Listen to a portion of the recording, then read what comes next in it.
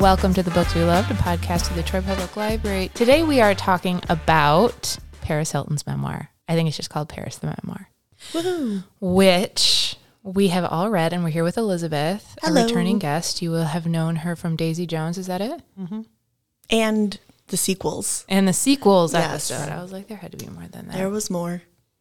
We had to bring her in for this one because there was a day, so Elizabeth and I work in the same office, and I came in one day not so long ago and was like, will you please read this Paris Hilton memoir because I just read it and I need someone to talk about it with. And Elizabeth was like, shut your face because I just read this. My eyes lit up and I said, oh, no way. Shut your face. So I immediately started hooking up microphones, putting headphones on us. But then we were like, oh, wait, we have to have Manda read it. And then she took forever, but she did. I did. Which took means forever. You're our new expert because it's been longer since we've read it. Oh, Yeah, it was so so you- long ago that I asked actually you. finished it at like 12:30 this morning, so it's fresh. It's perfect. Okay, good. That'll Literally, balance us I had out. to. My husband went to sleep, and I said, I have to read. I have 4 more pages left. Like, you go to sleep. I'm going to keep reading this. I have to get done. Uh-huh. I fell asleep when I was reading it, and I literally, you know, when you wake up and you scare yourself, I woke up and I took the book and I slapped it down on my legs, and I didn't know my cat was there, so I slapped the cat with the book, and then he just looked at me so disappointed, and I shouted, "Paris Hilton!" Paris would not She wouldn't approve of she that. Wouldn't She condone hates this. that. Actually, I don't I don't know if why she that was my response. She's cares more of a about dog cats. person. She's a dog person. Yeah. She's more of a dog person. I'm sure she's equal yes. opportunities for Loves all animals. right? So we're going to talk about some of the cultural context around this memoir. We are all different ages here, ever so slightly. So we come to our Paris Hilton culture all from different angles. We all had different experiences. So maybe let's start with what she has meant to us over our lives. So we'll go youngest first with fresh-faced little Elizabeth. Okay. What has Paris Hilton meant to me? That feels like this is the intro to my college essays. I just remember growing up in Paris Hilton was like part of the, like I remember her being in the tabloids all the time with like the Lindsay Lohan of it all. And I very much remember her as like the party girl and the body image. I can't think of the word I'm looking for. Example we all wanted? Or Yes, something? Yeah. of like her picture always being next to like Jessica Simpson, and it was like, well, Jessica Simpson was like the largest a human could ever be, and Paris Hilton was like what you were supposed to look like. Like an Us Weekly. Yes, and like her and her bikinis, and it just being like, that's what we're striving for, but also we hate her. Yes. It's like we want to look like her, but we don't like her, and the image that comes to my mind when I think of Paris Hilton is her standing like with her arms out and she's wearing that tank top that says "Stop being poor." Yeah. And to me, that is, that's Paris Hilton. Uh-huh. Yeah. So when you were growing up, she was sort of like what the news media was telling you was sort of like a perfect body image, but she also had that sort of problematic. Yeah, it was like very much kind of like what the Kardashians are now, of like, we love them, we worship them, but we hate them and we hate everything that they stand for. But also you can't go anywhere or watch anything or exist in the world without just being plastered with pictures of them everywhere. Got it. So she was one of those, like, I didn't realize that, like, I never watched The Simple Life. I never, the one thing I do remember is she had that TV show when her and Nicole Richie stopped being friends. Okay. And she had that TV show called, like, Paris Hilton Needs a New Best Friend. Oh, I never knew that. Oh, my gosh. I think it had 2 seasons. Uh-huh. And I just remember me and my mom being, like, kind of obsessed with it. Yeah. Were they actually upset with each other, or was that like some Hollywood shtick? That is a great question. She doesn't address it in the memoir at all. No. She Because I never remember talks about her. learning the word frenemies around this time, and I feel like it came from them. Yes. Okay. Well, because she did talk about that, like, with Lindsay Lohan, too, where it was like, I don't know, her and Lindsay Lohan had a beef, but then she was like, I love Paris. She's my friend. That was a big thing in that culture, too. So I'm a little older than Elizabeth. So you would have been, so we don't have to say exactly when we were born, but you were like a Gen Z millennial kind of cusp. Right on the cusp. You're on the cusp. Yes. I'm squarely a millennial, a little bit of an elder millennial. And then I'm at the Manda's tail end of Gen Gen X. X. Okay. So for me, Paris Hilton was like an older sibling. She actually is the same age as my older sister, but it was like one of those older siblings who is old enough that you're not hanging out with them. You just sort of like, you observe them as this sort of confusing example of what a teenager is when you're still a kid. Yes.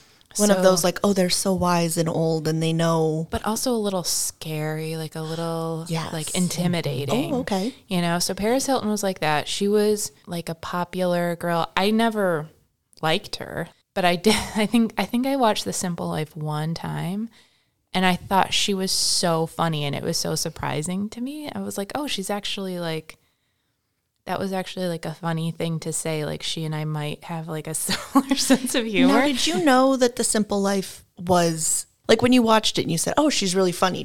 Was it like you were in on the joke of her making the joke? Because the way I understood it was that she was playing dumb and so it was more laughing at her than with her. I'll tell you, might be too deep of a question. No, that's a great question. I'll tell you, it was a confusing time where I don't think we really understood the difference between like reality and reality TV. Yeah. And that someone could play like a part like that. And then I didn't think about her again until I read this book, essentially. Because I was like, oh, that was funny.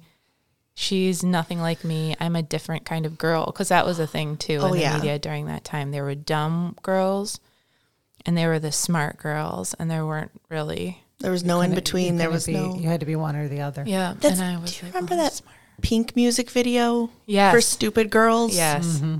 Did she talk about that in the book? She does. Okay. Yeah. I was like, why is that coming up? But yeah, it was like literally that whole argument like right there. Of Pink was like, well, I'm not like those girls. I'm cool and... Yeah, I'm not like other girls. Yes. Yeah. So what was your relationship with this? I was telling Olivia before we started recording when we were setting up. So I graduated from my undergrad in 2003 and I moved to a farm in New England and I didn't have, we had a TV and a VCR in my house and no cable. And this is when, so 2003, Google was around, but Facebook wasn't around and anything that came after. So I very much so was very ignorant of what was happening in pop culture at the time. Like there's 5 years through the 2000s that I missed a bunch of pop culture. Like people make references and I have to Google it because I don't know what that means. Or, you know, if it wasn't a movie that wasn't at our small movie theater in the town or, you know, the bigger one in the next city over. And if I didn't see it, I just didn't see it. And so there's a bunch of stuff I missed from that time period. And I felt like Austin Powers when I left, you know, when he's watching all the pop culture stuff and like he keeps watching all the movies and trying to catch up. So I had no relationship with her. Like I would see Us Weekly at the grocery store or People or whatever is on the end of the checkout line. And like I knew her name and I knew her face enough to be like, I can tell a difference between her and Lindsay Lohan, but I knew nothing about her until I read this book. Yeah. So that's magical. Yeah. And so when Olivia said you wanted to do this book, I was like, oh, I don't know. I said, she goes, well, we can do it without you. And I'm like, I tell you what, I'll read it and I'll just sit in, but I might be very quiet because I don't know that this is going to give me much to talk about. And I actually was surprised how much I found to be very interesting in this story. So, and we can talk more about that. But yeah, I had no kind of understanding. No of her. preconceived notion. That's got to be refreshing because I know I was even unknowingly coming in with a lot of Me too. bias against her. And I thought I was coming in totally open-minded. I was bringing that just from the grocery store of seeing those sorts of girls. I was very much a tomboy growing up and I really did not appreciate and I could not have said these words when I was this age, but as an adult, I think what bothered me was the sexualization of girls and the way that they had to be so made up and so petite. And I was always built like a truck driver or a logger. I have the body of like a strong logger person. So I was always looking at this like so I'm sure I was judging her. Mm-hmm. So there was this great series of articles on Vox that I just kind of sort of skimmed through before we came here today. And it's a series by a writer called Constance Grady. And the article that I found is The Bubblegum Misogyny of 2000s Pop Culture. And that was a fascinating article that I would highly, highly recommend. She also does one specifically on the release of the Paris Hilton sex tape, how the media covered that particular thing. And she writes about that in the book too. One of the quotes I pulled from that article was, "You don't have to think that Paris Hilton is a good or admirable or even an okay person to find the circumstances of her sex tape troublesome. You don't even need to think about how its release affected Paris Hilton to find them troublesome. You only need to think about how it affected an era of American pop culture and all of us who consumed it," which I thought kind of summed up my feelings about the book. Because when Manda was texting me about reading it, and she was like, I would love to sit in on the podcast, but, maybe just as like as a voice of someone who isn't really a huge Paris Hilton fan. And I was like, whoa. Like, I wouldn't call myself a huge Paris Hilton fan. Let's not get carried away. I liked this book. I find that level of wealth to be sort of... Yes, there's just an ick around... Yeah. And the way she talks about money in this book also made me feel very icky. Yeah. Because she talks very openly about...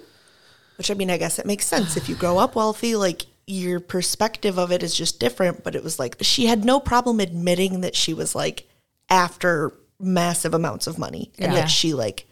very much finds a lot of her self-worth in how much money she has or is able to make. Yep. When she gets pulled over for that DUI, she talks about driving a $500,000 car. My husband was falling asleep this morning because it was after midnight, and I poked him. I'm like, what car costs $500,000? Because his family, they're all very big car people. So he starts listing all these cars, and I'm like, Steve will do that really? sometimes. When we're driving, he'll be like, that car is $300,000 car. And I'm like, it looks like every other car. Further proof that my Scott and your Steve would be besties. We need to make this happen. I love that. But so that's where I'm coming from, is that this sort of quote I think sums it up really well, that I'm not about like us holding up Paris Hilton as this like example of like who we should be or who we want our culture to move toward. What I find really interesting, and maybe something we can talk about, is the way that people nowadays are sort of revisiting our idea of these female icons of that time and how the media just loved to dunk on them. And it was like vitriol. It was like, and I really did think that way. I remember, so a friend of mine she tried to read the book and she couldn't get into it. And she was like, what is it that you liked about this so much? And we're different generationally. And I was like, well, the thing that I found really surprising is how it humanized her in a way. When I was growing up, she was just a caricature. I was thinking about Jessica Simpson too, who I felt like just disgust for when I was growing up. I thought she was just like completely a different girl than me. And she was a dumb one and I was a smart one, and she was just like embarrassingly dumb. And she covered a Patty Griffin song, Let 'Em Fly. And I love Patty Griffin. And I saw Patty Griffin. I just idolized Patty Griffin as a songwriter. And at the time, especially, I was like, but Patty Griffin and I are the smart girls. Why is this like dumb girl singing this song that we like? How is it possible that she understands the same feelings? Because it's a song about the end of a relationship, and her relationship had ended. So she sang it from this very authentic place. And I was like, how does she get it? Like, how can we have that's anything our in common? thing. Yeah. What are you doing? Yeah. Like, how can she see the like virtue or the merit in this song? And how can she understand what heartbreak is like? And it was like this moment of, maybe I've been fed a lie about who she actually is, and maybe we can be more alike than I've been told. Yeah.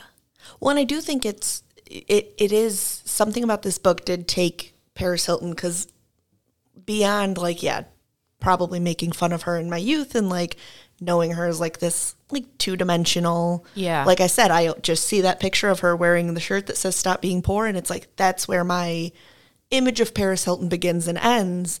And just taking that basically picture and turning it into a three-dimensional human, and it being like, oh wow, she like had a life and she had thoughts like behind why she was going to clubs, and she had reasons behind doing things, and there was like motivations and emotions behind all of that, was a weirdly it's just one of those moments where I was like, I didn't even consider her a person, which sounds so terrible to say out loud, but it was like Jessica Simpson, like what they did to Britney Spears, what they did to Lindsay Lohan. It's like it dehumanizes them to such a dramatic extent that when you then realize like, oh wow, no, that's like a person who lives.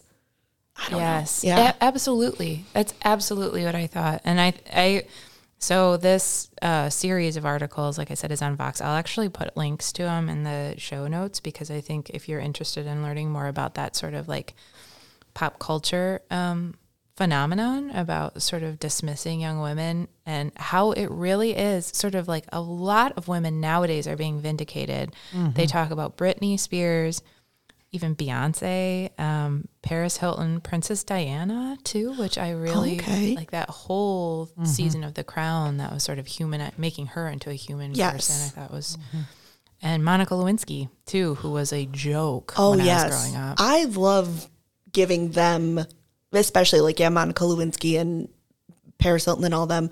It's interesting because I would have thought, weirdly, like I would have thought Beyonce kind of like above that level of scrutiny. Like in my mind, who's talking about Beyonce like that? I think we just revere her in this moment of like sort of lifting up women that we might not have taken totally seriously. Yeah. And it was like an unserious time. You know, people were wearing the low-rise jeans, the butterfly clips in their hair, the crazy colors. All our laptops were all crazy colors. All our flip phones were crazy colors. You know, it's like sort of like a dialed-up sort of cartoonish time. But so that was my disclaimer about Paris Hilton. And all of these people, it's not really about them or trying to promote them as some sort of important figure, but looking at what the culture said about them when we were growing up versus what it's sort of dealing with now, what it's saying about them. I think the point of the book and the point of us talking about it isn't necessarily to place them on a pedestal or to make them heroes in any way.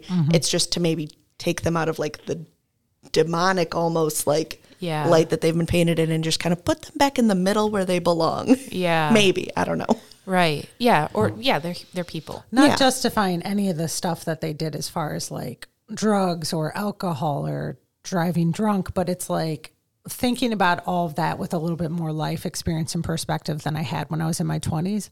You can understand why some of these people, they're constantly hounded. And it's like, yes, I get that when you're famous and you want to be famous, and she acknowledges that in the book, you trade off on security, you trade off on privacy.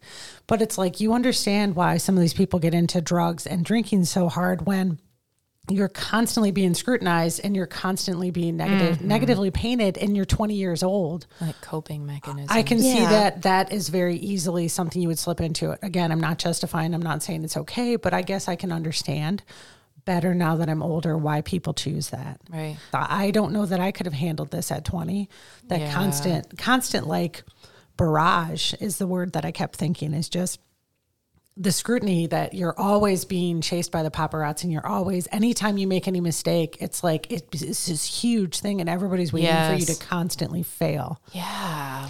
And there has to be kind of like an element of, oh, you think I'm bad now? Like watch how bad I could be. Right. Or like just kind of leaning into when people are saying you're dumb and you're slutty and you're stupid and you're nothing but a party girl. Like, well, why wouldn't you lean into that and be like, well, fine, if that's all that's all you think. Exactly. If that's all you think I'm going to give it to good for, then fine. Like, let me do that times 10. Yeah.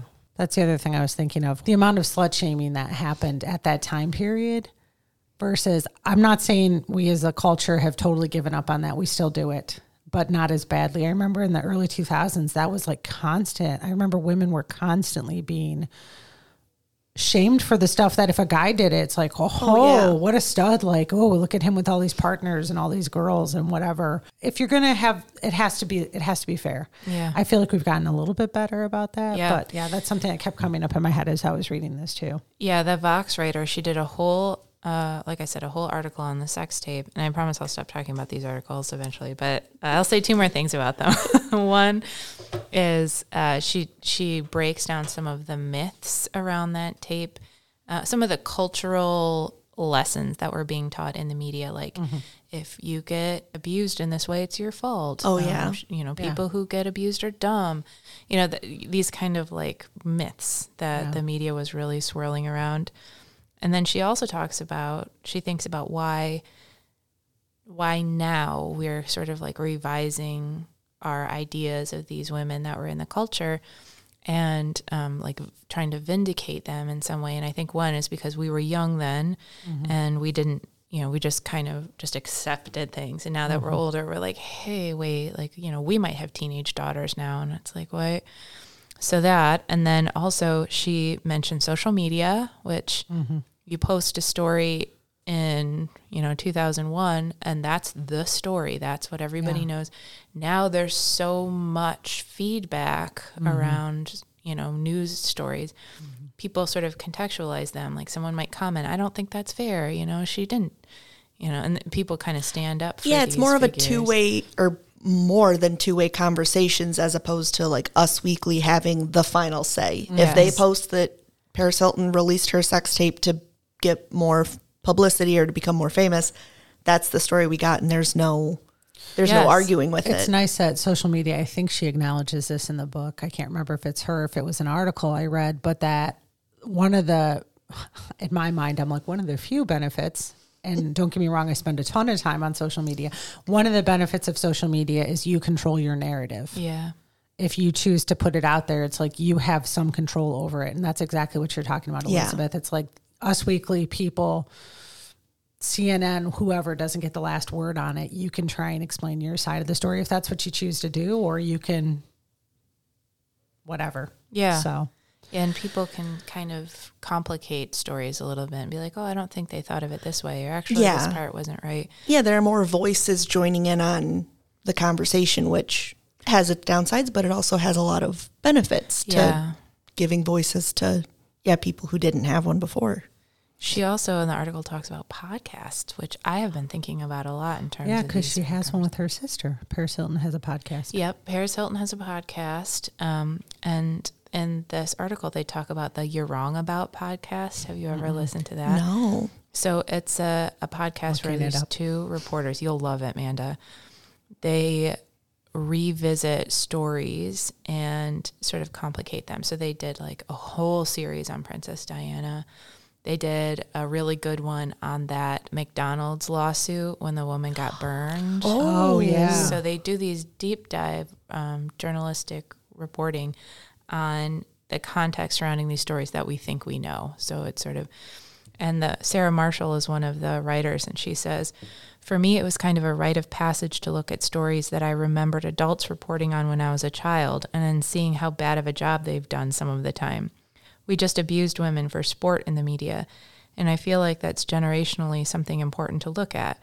What was in the media and the bloodstream when you were a child? How were the adults who were in charge of the culture then maybe not doing as good a job as you would like to try to do now? I thought that was really good.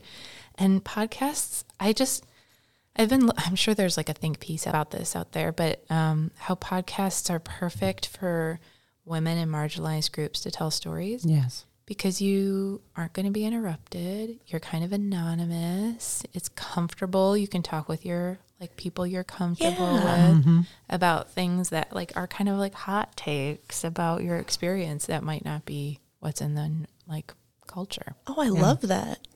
I never thought about that. Yeah. Olivia, you're so smart. Oh, thanks. I did want to say this. I don't really know how this ties to it, but it feels like something important to say. I feel like we're in an era of kind of reclaiming our girlhood. And I've seen Barbie now twice. I went to 3 Taylor Swift shows this summer, and my TikTok, all my social media has just been basically those 2 things. And there's a lot of very interesting conversations about how, the very female space of a Taylor Swift show, and we're dressing up in our cute little outfits, and we're trading friendship bracelets, and we're going there. And I've said that's one of the best concert experiences I've had, because it was just so safe and unifying, and everyone I talked to, it was immediately like we had 17 things to talk about. It was just very, it felt like meeting girls on the playground. And same with the Barbie movie. It's like all, me and my friends, we wore all of our pink outfits and we went to the premiere, and I was, the girls after the movie were like taking pictures by the poster, and I was like, let me take your picture for you. And like, we were like, had this weird bond, or not weird, but we had this bond over like shared experience. Yeah, this experience that we had just had. And it is just this, I don't know. I just feel like that kind of ties into this too, where it's like things that the femininity and like the dumb girl stuff and that we used to have to pretend not to like, or it was vilified if you openly enjoyed it. Like Paris Hilton and her sparkles, and she was very femme. Yes. And continues to be. And I don't remember her, and maybe this is just me saying this, but like with the other women that we talked about, except maybe Lindsay Lohan, there was always like a man in the, like even there's Beyonce and Jay-Z, and then there was Jessica Simpson and whatever her husband was. Nick Lachey. Oh, Nick Lachey. There was always like I even knew what his first name was, and I was out of the pop culture scene. Good girl. That's how much that made its way down. Brittany and Justin was always like, oh yeah. So there was always like, but Paris Hilton didn't have a man. It was her. It was her and her puppy. It was and Nicole. Oh yeah. And it was her girlfriend, and it wasn't like even though they had falling out or whatever, it was always Paris Hilton and other women. Even with the sex tape, I don't know who.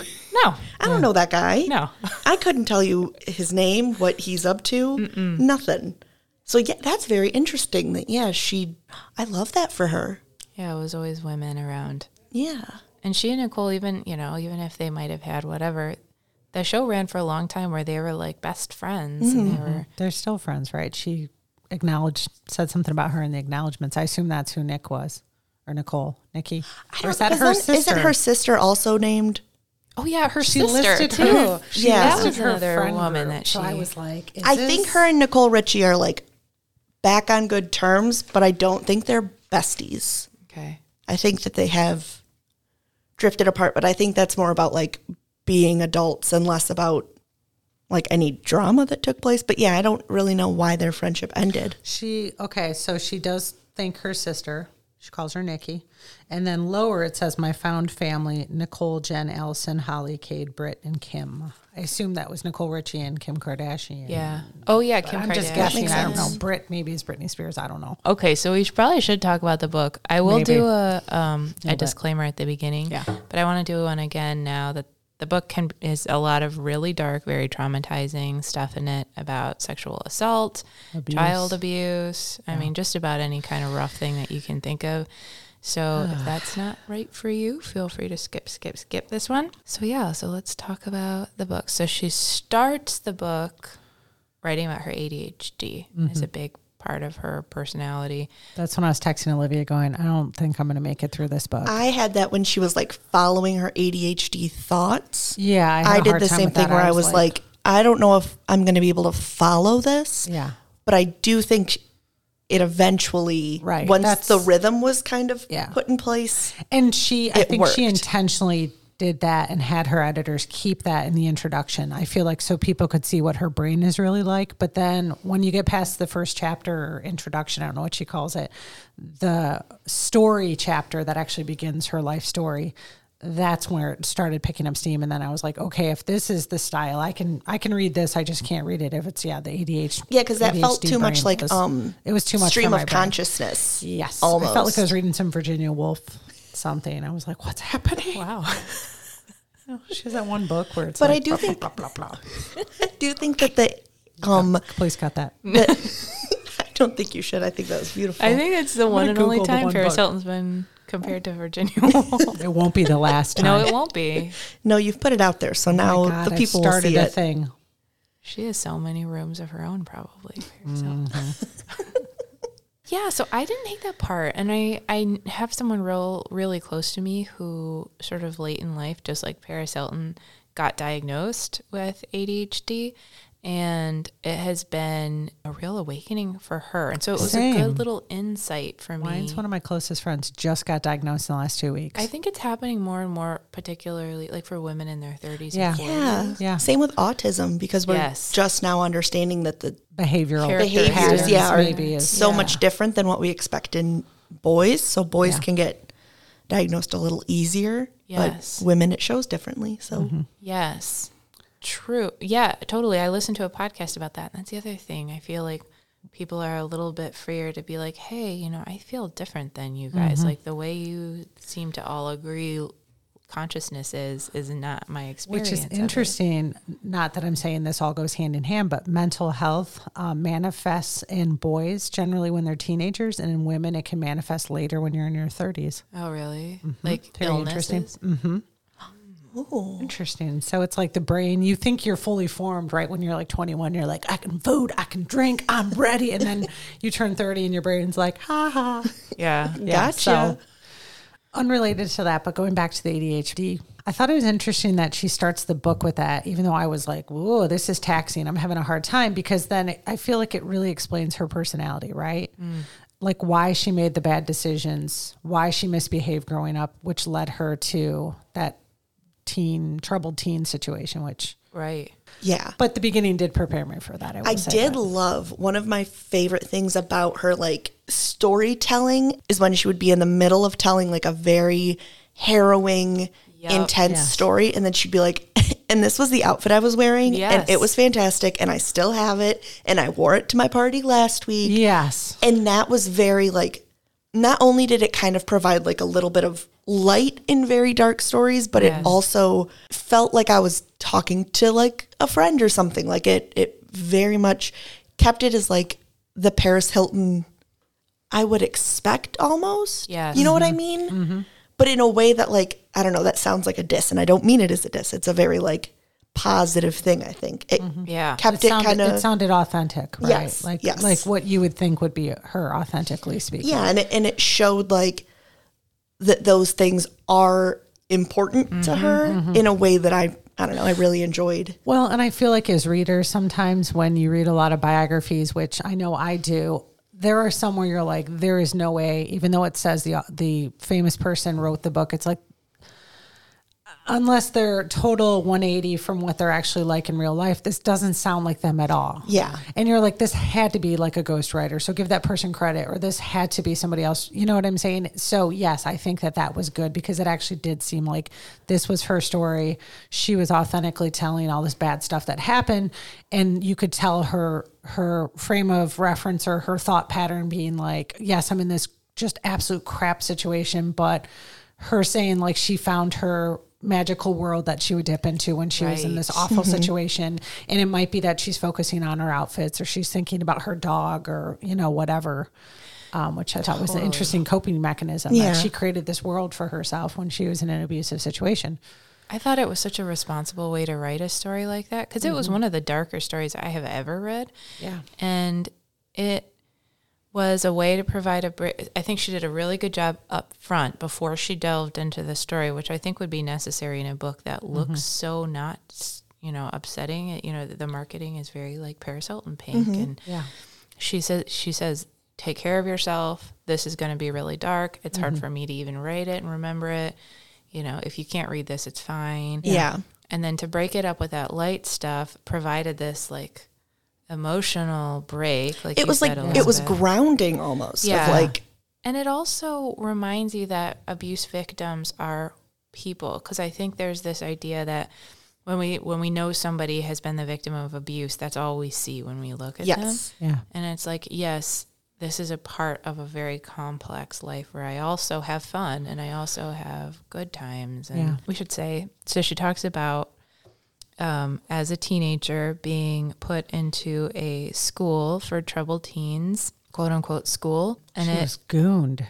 That's what that expression means. Yeah, she was kidnapped. They call it gooning. Really? When these basically hired thugs show up at your house and kidnap you with your parents' permission. Yeah. In the middle of the night, terrifying experience. Totally. And they take you on an airplane and then they take you and drop you off at this school with zero contact of your parents. You think you've literally been kidnapped for part of the time. And you would. Yeah, when she described it, there were two men that came into her bedroom, put their hands on her mouth and all over. We're touching her body and picking her up and dragging her away. It's like, I can't even imagine how terrifying that would be. And then to see your parents peeking out of their bedroom and watching it happen. Ugh. So anyway, not to interrupt, just I have to paint that picture because that is what sticks with me the most from this story. Yeah, that was the part I thought about the most, was when she thought she was being kidnapped. She was screaming for help for her parents, and she saw them just like watching from their bedroom. And then whenever she would call them because it was one of those, if you got quote unquote good behavior, or, if you followed the rules enough, you could get a supervised phone call. Yeah. And if you said anything about wanting to leave or anything about the abuse you were enduring, first of all, they would brainwash the parents into thinking that you were lying. Yeah, because they would say, oh, your teen is so troubled, they're going to say whatever they can to get out of it, because this is the first, honest day's work there or whatever. And, and so I just can't imagine expressing that to your parent or your loved one. And then when she eventually gave up on her parents and was calling other people, and they had already gotten to those people to say, no, you have to leave her there. Yeah. And to try and say, they're abusing me, they're doing all of these terrible things, and have the parent not believe you. Yeah, or just say, well, good luck. You got to stick it out for a couple more months. They told us you were going to say this because you want to come home and we love you, but you have to stay there and you have to improve or get better or come back a different person. It's like, ugh. And it is coming back a different person. It's, we want you as the, traumatized. It's like a brainwash, moldable version of what we want our child to be. I don't know. So she was kidnapped and put in Provo Canyon School in Utah. And we don't have to go into all of the different forms of abuse that she endured while she was there, but they're basically physical abuse, sexual abuse, emotional abuse. Yeah, mental. The kids were pitted against each other. She was just, they were tortured. It was like emotional, physical fight club with kids and the adults encouraging it to happen. It was so, and supporting it and setting the groundwork for, How did you think about the way that she wrote about her parents and their involvement? She's writing about this 20 years later, so she has more life experience and perspective, but I think I would still harbor a lot of anger towards my parents. I'm sorry. I'd have decades of years of therapy and I'd still probably be super mad at my parents for putting me through that and then not believing you. And then, she does acknowledge later in the book when she finally tells her mom about it and she comes back to talk to her again. Her mom kind of shows her the information she found out on the website, basically validating Paris's experience. That still would not be enough for me. I would be like, you need to apologize to me. Yeah. I can never get those. I can't get those years of my life back, and I can't get that trauma removed. She still says she can't sleep at night because of the nightmares she has when she does go to sleep. I'm like, no. She was much nicer to her parents than I think I could be. Very graceful and very forgiving. Yeah. And that might be a, angle she kind of had to take. Yeah. For the book, maybe there's and deeper, some of it, more complicated feelings. Some of it I wonder because she talks a lot through the whole book about the Hilton family being very much public facade because you are a brand. You are the face of this hotel real estate empire. So did she just button it up for the book and she's secretly still super pissed at her parents? Who knows? We're getting her take on the situation, whether or not people always tell the truth in their memoirs. Might have been a compromise situation where in order to be able to publicly speak about the abuse and which is something she's obviously very passionate about. And she's I think she has kind of dismantled some of the institutions that are running. And so kind of in order to do that, her parents and her publicist and that empire might have been that's great, but put the blame on the school. Don't acknowledge the blame of the parents. She has her fixer, right? His name's Elliot. I can't remember what his last name is. And it's yeah, like, her maybe PR this guy. is her fixer spin on it. Like, yes, you can write about it. It's going to help your book because you had a real traumatic experience that you've been able to overcome. You've still made your empire. You're living your dream. You're making your fortune. You're now recovered enough to get married and be happy. But this is how you're going to spin this tale. Well, and it makes you're going to sense. forgive your family. It makes sense that she probably doesn't want the reader to come away thinking of parents as the enemy. Sure. Yeah. Because the common enemy for Right. everyone is the school. Yeah. So if she had spent the whole book blaming her parents, Yeah.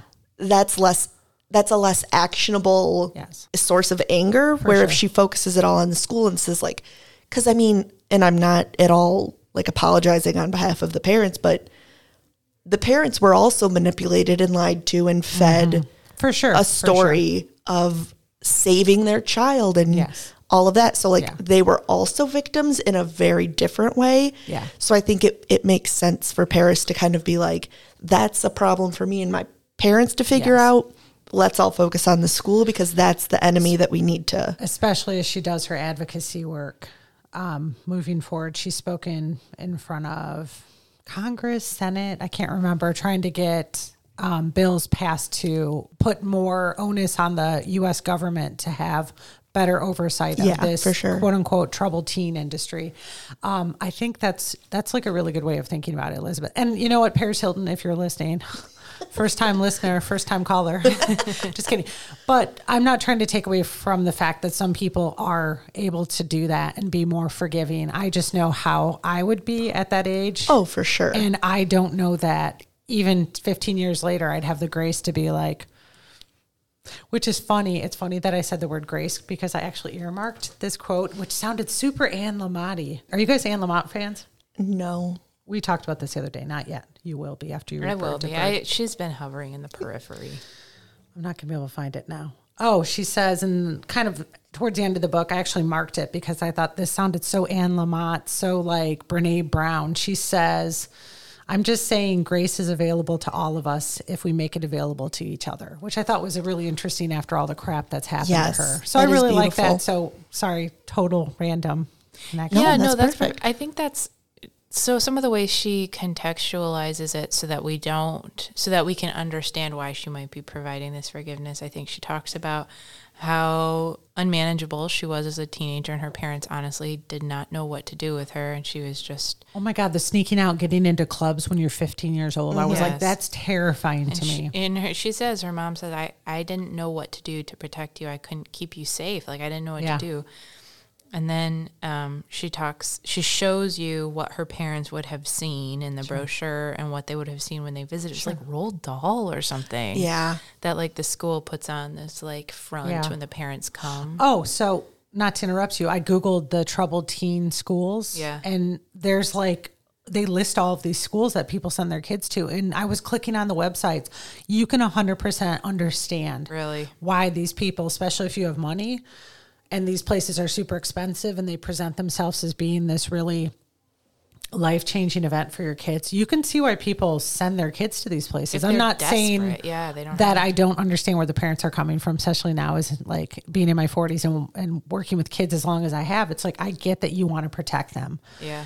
And it's so disturbing how well these places present themselves. And they're still around and they're still doing these things. Well, and okay, so I might be getting this. I'm going to kind of do like a brain surge moment where, because sounds like a cult did an episode on the troubled teen industry. Yeah. And the guy who started it, this is all like very loose information. So I'm going to come at you with a lot of like roundabout facts. That's okay. The guy who started the troubled teen industry is like a certified cult leader. Yeah. So he is a master of manipulation Mind and play, yeah. and figuring out what people want to hear to get what he wants out of them. And the troubled teen industry started as basically a cult that then got shut down. And so he rebranded it. And this is like, that's what Paris said they keep doing is every time they get shut down and caught for something. They get sold or they rebrand and Yes. change their names. Exactly. Yeah, But it's still absolutely. same owners, same funding, same institution at its core, but the font changes. Yeah. They get a new coat of paint and they say, oh, we're a brand new situation. So it's we're not associated with that past. And it's like, you are. Yep. You are. You're just going to be you're like the them. same thing, but yeah, that makes it a very hard enemy to take down. I don't have one specific article, but I wanted to mention real quick. If you want to read more about the troubled teen industry, literally just Google troubled teen industry. You will see a list of these schools that I was talking about, as well as a whole slew of articles. There's videos, and you see Paris Hilton's featured in some of the interviews and things from survivor stories. It's disturbing. Yeah. Really disturbing. That was something I really admire. There are a few things I really admire about her as a person. I know we did that whole disclaimer. It's not really about her as a person, but there were things I came away with. I think she really appeals to my love of mischievous people. I love, that's the quality I think I like most, is when someone's like a little naughty. And I like that about her. And then how she never apologizes. Yes. I listened to her podcast with Jamila Jamil after reading the book. And I like Jamila Jamil, but she's very British. She's very self-deprecating. She like calls herself an idiot all the time. And it really, by contrast, showed how Paris never apologizes for in the book she says, like, she cops to, I know I was a hot mess when I was, unmanageable. Sure. I made all the, she talks about the mistakes. I think we can all acknowledge that about our 20s, right? Yeah, right. Hot mess express. That she made all these mistakes or whatever. She's very confident, and I like that about her. And then I love that she's doing all of this work to try and to change the laws, and she has successfully worked to change laws in several states. It's very Legally Blonde of her. Yes. And I love it. I love anything about a woman going into like a courtroom full of men in black suits and like a cute, well-tailored suit with like her hair and makeup done. Her fashion pony will always like just fill me with such sparkle and joy. Me too. What does she say her little run is that she does, a unicorn trot? Yeah. Is that what she calls it? When she talked about going before Congress, Senate, I can't remember which, I'm sorry. I pictured her limo pulling up in front of wherever she was speaking and her unicorn trotting up the stairs in her very bougie outfit. Yes. And God bless her for doing that work, because she truly is trying to break a cycle that is just disgusting and disturbing. And she doesn't have to do that. She's a rich person. She could just be rich. And so good on her for doing that, because a lot of people, when you go through trauma, it's like you want to be done with it and forget that stuff and walk away from it. And I feel like every time she has to go and speak at these hearings, it's like you're revisiting your trauma. Oh, yeah. And so the bravery that takes, that I did actually really respect her for that in the book. Well, and you're revisiting it in not necessarily a safe environment. It's not like you're talking to a therapist. It's not like you're necessarily facing a room full of people who are going to accept what you're saying or care. It's people who are, in a lot of cases, there to find out if you're lying, figure out loopholes so that they can keep their money. Yeah. It's a lot of trying to prove that your suffering was valid. And that's, which is so sad that you have to use that word. And you and I both said the exact same thing. It's like, ugh. Yeah. So that's like a whole other extra layer of bravery. It's brave enough to just face it, and then to face it again, to write your memoir, and then to do it to try and save other people and other kids is amazing. Yeah. One of the things I loved the most about it, and thinking about that bravery, being continuing your relationship with the media too, which was so cruel to her for so many years, and I think sort of unfair. Like one of my favorite parts of the book, and there were some pieces of writing that I thought were beautiful in the book. And my favorite thing was when she was probably after the sex tape or after she got arrested or whatever, the paparazzi would be taking her picture over and over everywhere to kind of like further these kind of mean stories about her. And she thought the sounds of the camera shutters were saying, gotcha, gotcha, gotcha, gotcha. Yes. Oh, yeah. And then when she took a camera crew in when the Provost School was getting shut down, the cameras were behind her. And then she thought they were saying, gotcha, gotcha, gotcha, when they were taking pictures of the school. So it was like she was using it for her. It gave me chills when I read love it. that. Yeah. Because it was like she was using it to take down this horrible place. I thought it was interesting that this, if I'm not mistaken, this was like the biggest chunk of the book was this section. Or maybe it just reads that way to me. This felt like the biggest meat of the book, which I think helps understand, again, like same thing as the ADHD situation. I think this really helped me understand and humanize her. Mm-hmm. Everything with the school and I thought it was funny because she spent so much time talking about this, and then we move into the 2000s and she's like, 2004 was such a good year for movies, and she like lists them, and then she's like, the 2000s in a history of my phones, and she talks about all the different phones, and it's like I'm sitting there going, oh my God, I forgot about Blackberries. Oh my gosh. Yeah. Like again, my husband's trying to sleep last night. Well, really this morning by the time I went to bed. And I asked him, I like woke him up. I'm like, did you have a Blackberry? And he's like, no. And like falls back asleep. And I'm like, did you have a flip phone? A razor? Razor? I definitely had a pink razor. Oh, me too. Not me. I only had whatever Verizon carried back then. I think they were just like the little flip phones. Mm-hmm. I remember using the walkie-talkie function. You probably don't remember this. Do you remember the walkie-talkie? No. I had the little Verizon flip phone, and it had the walkie-talkie function where you could start the call, like start walkie-talking with somebody, and it was free if it was anybody in your network. So my parents, when I lived in New England, we'd walkie-talkie each other while I was driving because you weren't allowed to talk on your phone. So I would hold it in my lap and I would just squeeze it and be like, I'm on I-90 outside of Buffalo, over. And then I'd let go, because if you didn't say that, my mom would hold it down while you were trying to talk, and then she'd be like, wait, what? And you'd have to repeat the whole thing. Anyway, we're close on time, friends. Yeah, we are. I mean, is there anything else you want to talk about? I think we did an excellent job so I think far. so too. I have some read-alikes. That's why I was over here tapping while you guys were talking. I was listening. I was just looking up some read-alikes using The Wonderful Novelist, which you can access with your Troy card at home. It's under our resources link on our website. You just have to sign in with your Troy Library card if you're not using one of our computers. So some read-alike. Speaking of Jessica Simpson, I know she came up earlier. She also has a biography, memoir, whatever, open book by Jessica Simpson. If you want to read more about the Hilton family, there is a book called The Hiltons, The True Story of an American Dynasty. Oops. And I clicked on it, by J. Randy Taraborelli. And I mean, if you like Hollywood memoirs, there's a slew, especially if you want to read about powerful women. Viola Davis came out with a really good one, like in the last, 2 years. Sally Field had a really good one that came out in the last few years. Gosh, there's so many.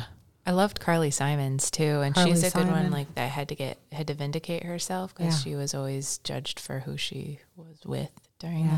I think it's called Boys in the Trees. Yeah, that sounds familiar. Yeah, another confident, unapologetically herself woman is Carrie Fisher. She's got she's got a couple good ones. Yeah, and all just amazing. Really funny sense of humor. I miss her being in the world.